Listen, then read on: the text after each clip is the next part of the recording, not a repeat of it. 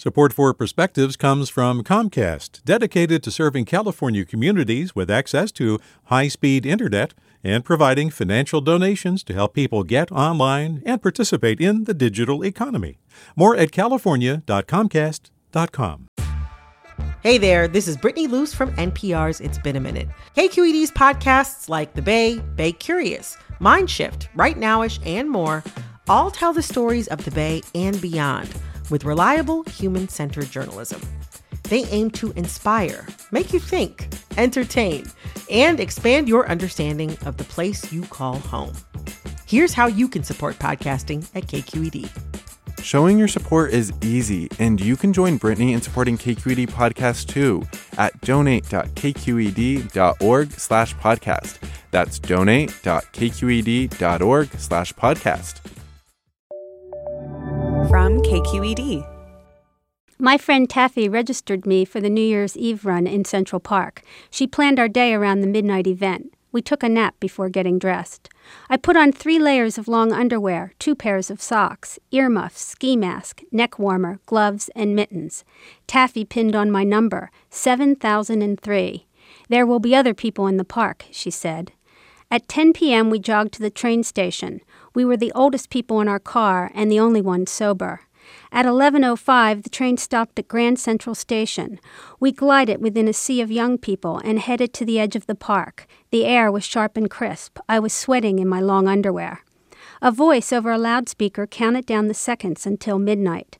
There was a bang and the front competitors were off. We pushed forward into the warm bodies of those in front of us. Within 20 minutes, we were able to take tiny steps and then longer strides until we were almost running. "We're falling behind," yelled Taffy. Gray-haired old ladies in designer sweatsuits strode past us. "Happy New Year," merrymakers shouted as we ran by, but we were too busy putting one foot in front of another to reply.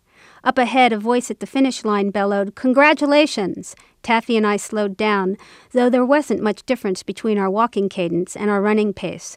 We gave each other the high five and embraced, a layered kiss of moist wool and pile. We headed to Grand Central and hopped on the 2 a.m. train back to Scarsdale. Sickly young kids slouched around us. Some laid down. But Taffy and I felt great. I could see our reflections in the dirty subway window. Our wrinkled faces were flushed with sweat and cold. Peering out between turtlenecks and stocking caps, our eyes were bright, our noses red. "We did it," Taffy mumbled from behind her face mask and layers of scarves. "We've made it into another year." With a perspective, I'm Susan Parker.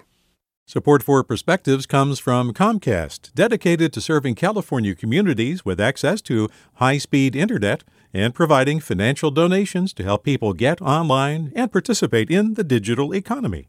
More at california.comcast.com. Hey, it's Glenn Washington from Snap Judgment. And if you love what you're hearing, and I know you love what you're hearing, please consider becoming a KQED member.